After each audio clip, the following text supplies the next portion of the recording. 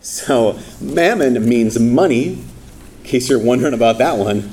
What? I never thought I'd serve mammon.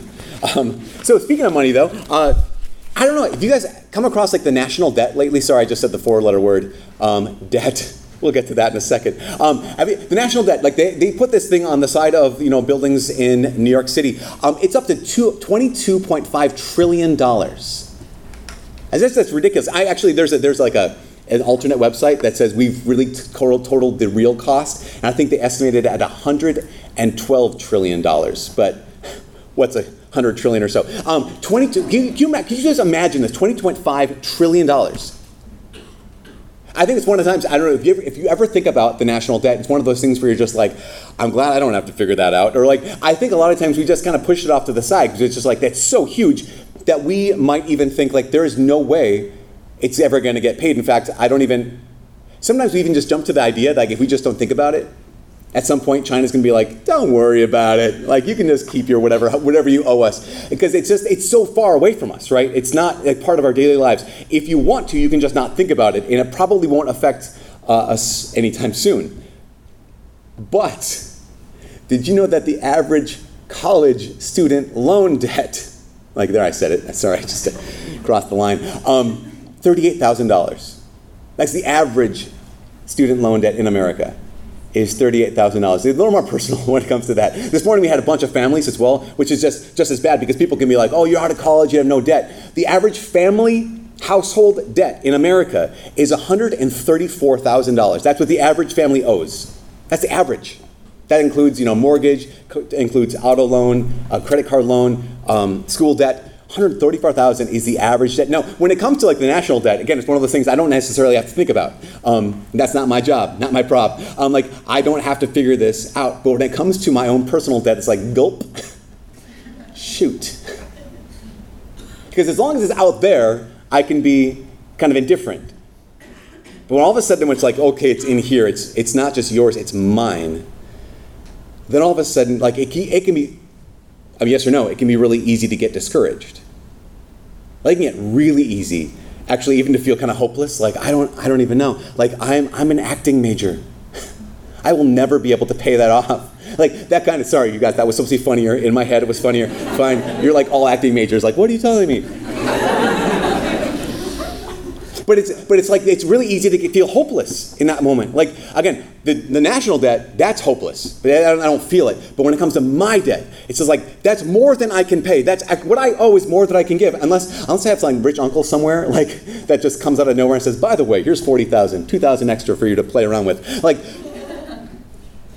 I have such a debt such what I owe that I cannot pay. It is so easy.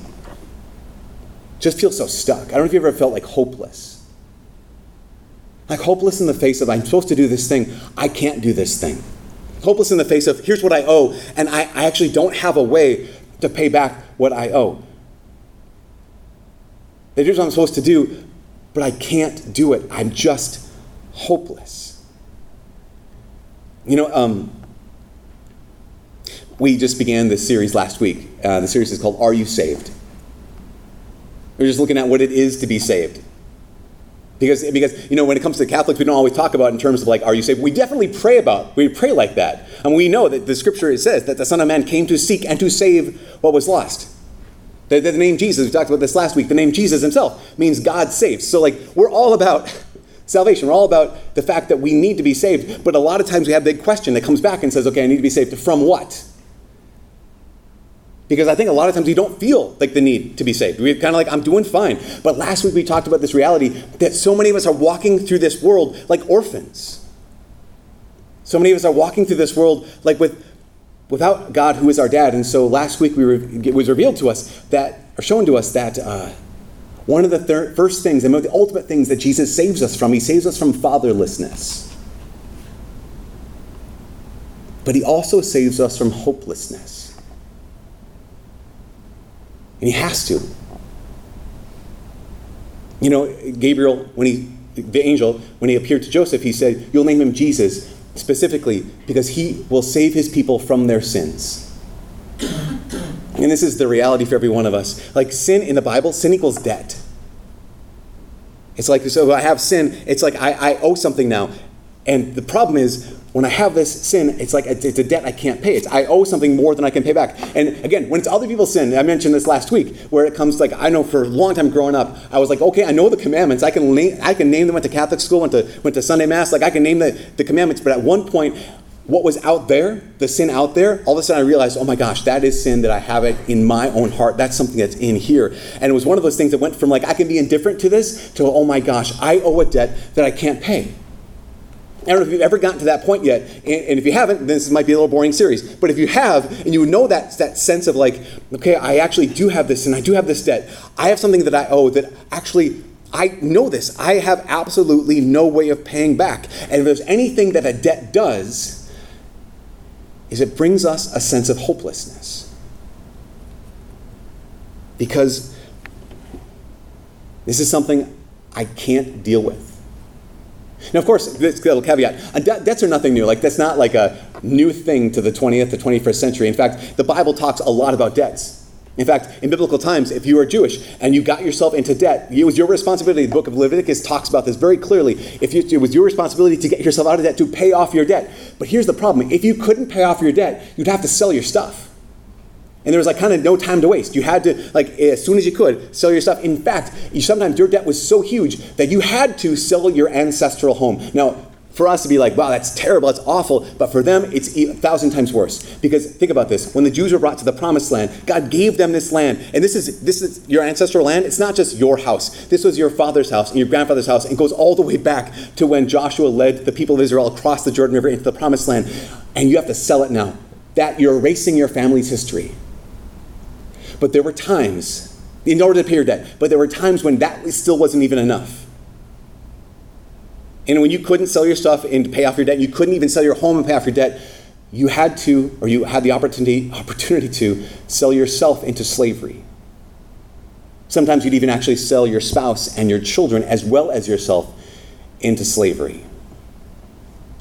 Not because, again, the Jews saw that as an evil, but they thought it was a necessary evil. Why? Because someone has to pay the debt. Like, if someone gave you the money, you need to give it back to them. Again, it's not perfect, but it was their only option. Like, it was the only way out. It was the only way around it, except for one other way.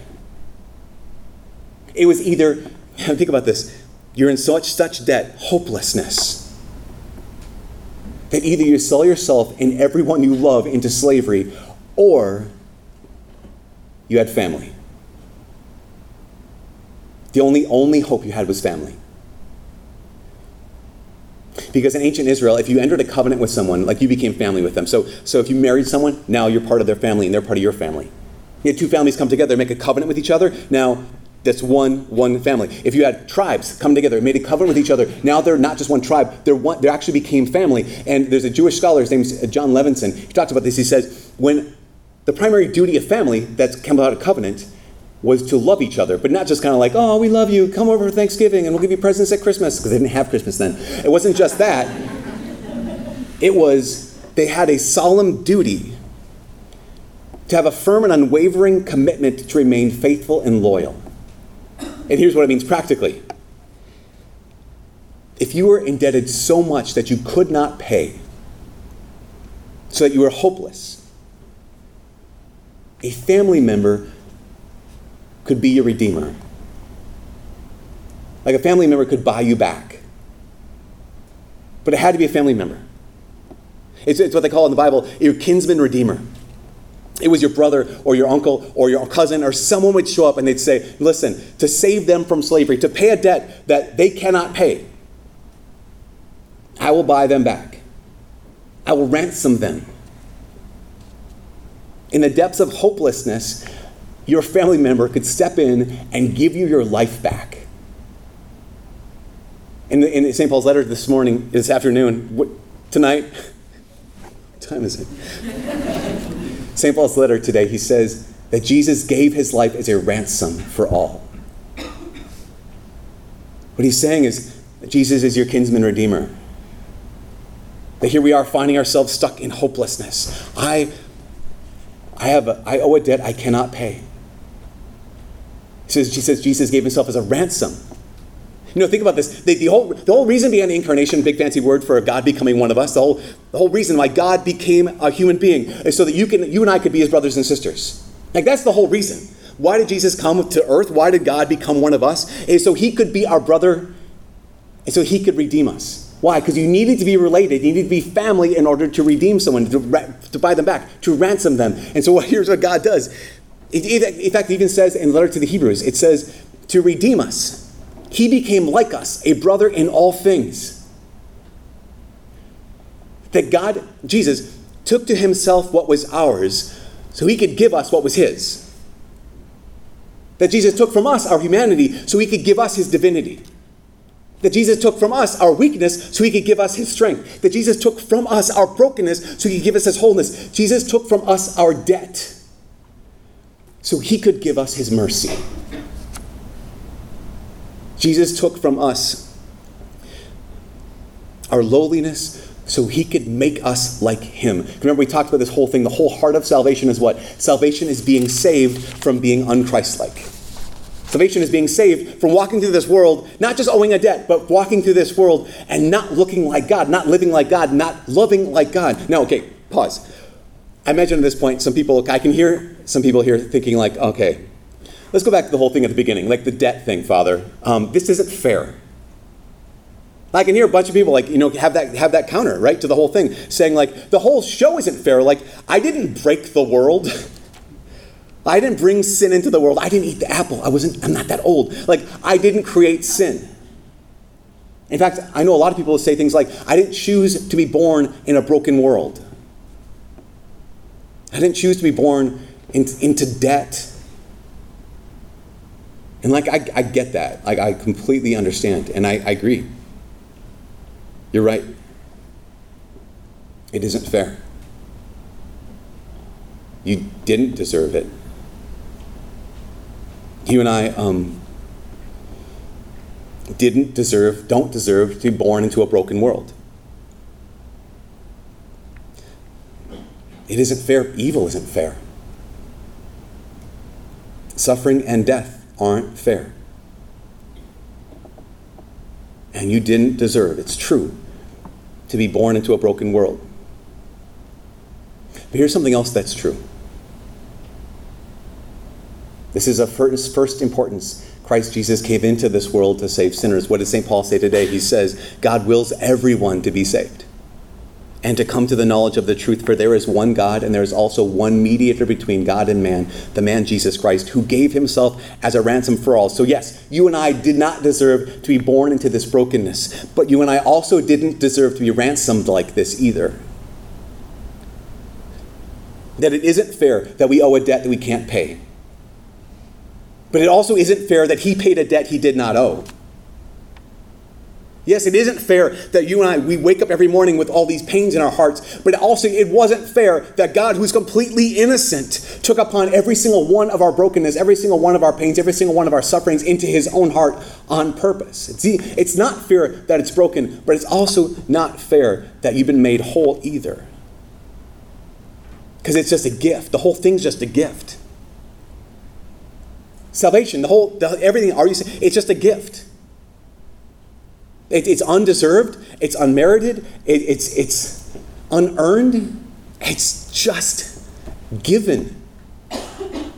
In fact, actually, that's what the word grace means. When Paul uses it in the New Testament, when he uses the word grace, it's not a theological term. It just actually means the word present, like it means the word gift.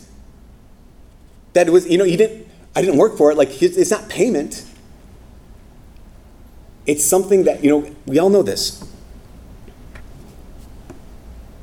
No one ever deserves a gift. You're just given a gift. And no one ever worked for a gift. You just receive the gift. And the truth of the matter is, how are we saved? We're saved by a gift, complete gift, just grace.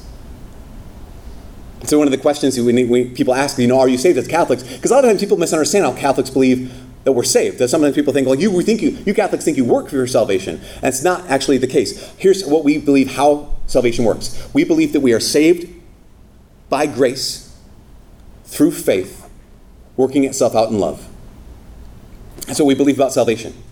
We are saved by grace, complete gift of God, unmerited, unearned, undeserved, completely by grace, through faith. That's our response to grace, which is just a yes to God. It's an obedience to God, working itself out in love, because that's the whole core of the whole thing. The whole heart of everything comes down to love. And now again, when I say love, it's like, okay, yes, everything comes down to love. Like, okay, hoaxer, just sappy, right? This kind of idea that at the heart of everything is love. Sounds sappy? It's not, because what happens when you walk into any Catholic church? What's the centerpiece of any Catholic church? It's the crucifix. I know sometimes when people look at the crucifix, what they see is they see the pain, they see the suffering, they see. Here's what some people see when they look at the crucifix. Sometimes people see God the Father pouring out his anger upon the Son, as if this was the story. As if the story is, we're in such debt, we're so broken, that God's like, listen, someone's got to pay. Who? And his son's like, I guess I'll go. And the father says, okay, go. And then at the first chance the father gets, he's like, let me pour out all my wrath. Kind of thing. And then when you look at the crucifix, what you're looking at is the father just pouring out his lava of anger on the son so you and I can live. Actually, there are some Christians who believe that. There's some Christians who believe that when you look at the crucifix, what you're seeing is a father pouring out his anger and wrath and judgment upon Jesus. That is not what we believe. Because the heart is what? The heart is not suffering. The heart of the crucifix is love. Here's the deal. Here's the deal. If the heart of the suffering, or the heart of the crucifixion was suffering, evil is finite. Evil has a limit to it. Suffering has a limit to it. But Jesus' love is infinite. And if it was just about how much he suffered, then there is a time where maybe it could run out. But it's not about how much he suffered. When we look at the crucifix, this is about how much he loved. So here's the image. It's not the Father pouring out his wrath on Jesus. It is the Son pouring out his love to the Father. And that's infinite. We are saved by grace through faith, working itself out in love. Because the ransom, the payment of the debt, that's just the beginning. The whole point is not just to get ransom. The whole point is to what comes after that. The whole point is not just to have your debt cleared. The whole point is what comes after that. Think about this. If you're in debt and someone says, hey, you should start investing. You're like, I can't invest. I got the debt. Say, you really should start saving up for later on. I will have to save up for later on. I can't because I have to pay off the debt. Someone says, you know what? You should really think about plan that dream vacation. Listen, buddy, I don't have any money. I'm in debt. I can't think about anything past the debt because I'm just stuck. And whenever I think about that being stuck, that hopelessness, I can't think about anything after that. I think about a man, his name was Maximilian Kolbe. Maximilian Kolbe was a Polish man. He was a Franciscan priest in Poland. And at one point he was taken into a concentration camp in Auschwitz because he was a priest.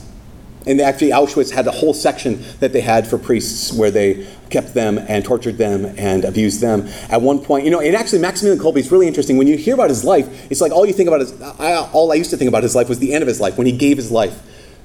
But actually, he was a really important guy. In fact, if you would have known, lived in that era, Maximilian Kolbe, he founded a bunch of different magazines. He founded opportunities to reach out and evangelize people. He was a missionary to Japan. He was just an incredible go-getter. He led all of these people, thousands of people throughout Europe. He was really influential. He was a very important person.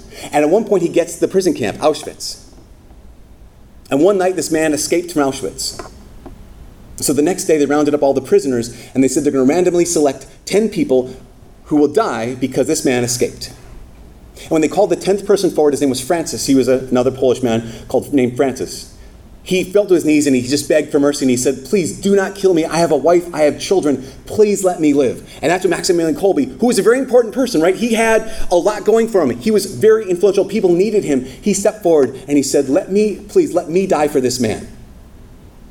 And the guard said, wait. Why would you want to do that? His answer was very simple. He said, because I'm a Catholic priest. Why would you want to die for this person? Because I'm a Catholic priest. And just think about the risk that he took right there in that moment. You're in a concentration camp where they kill anybody.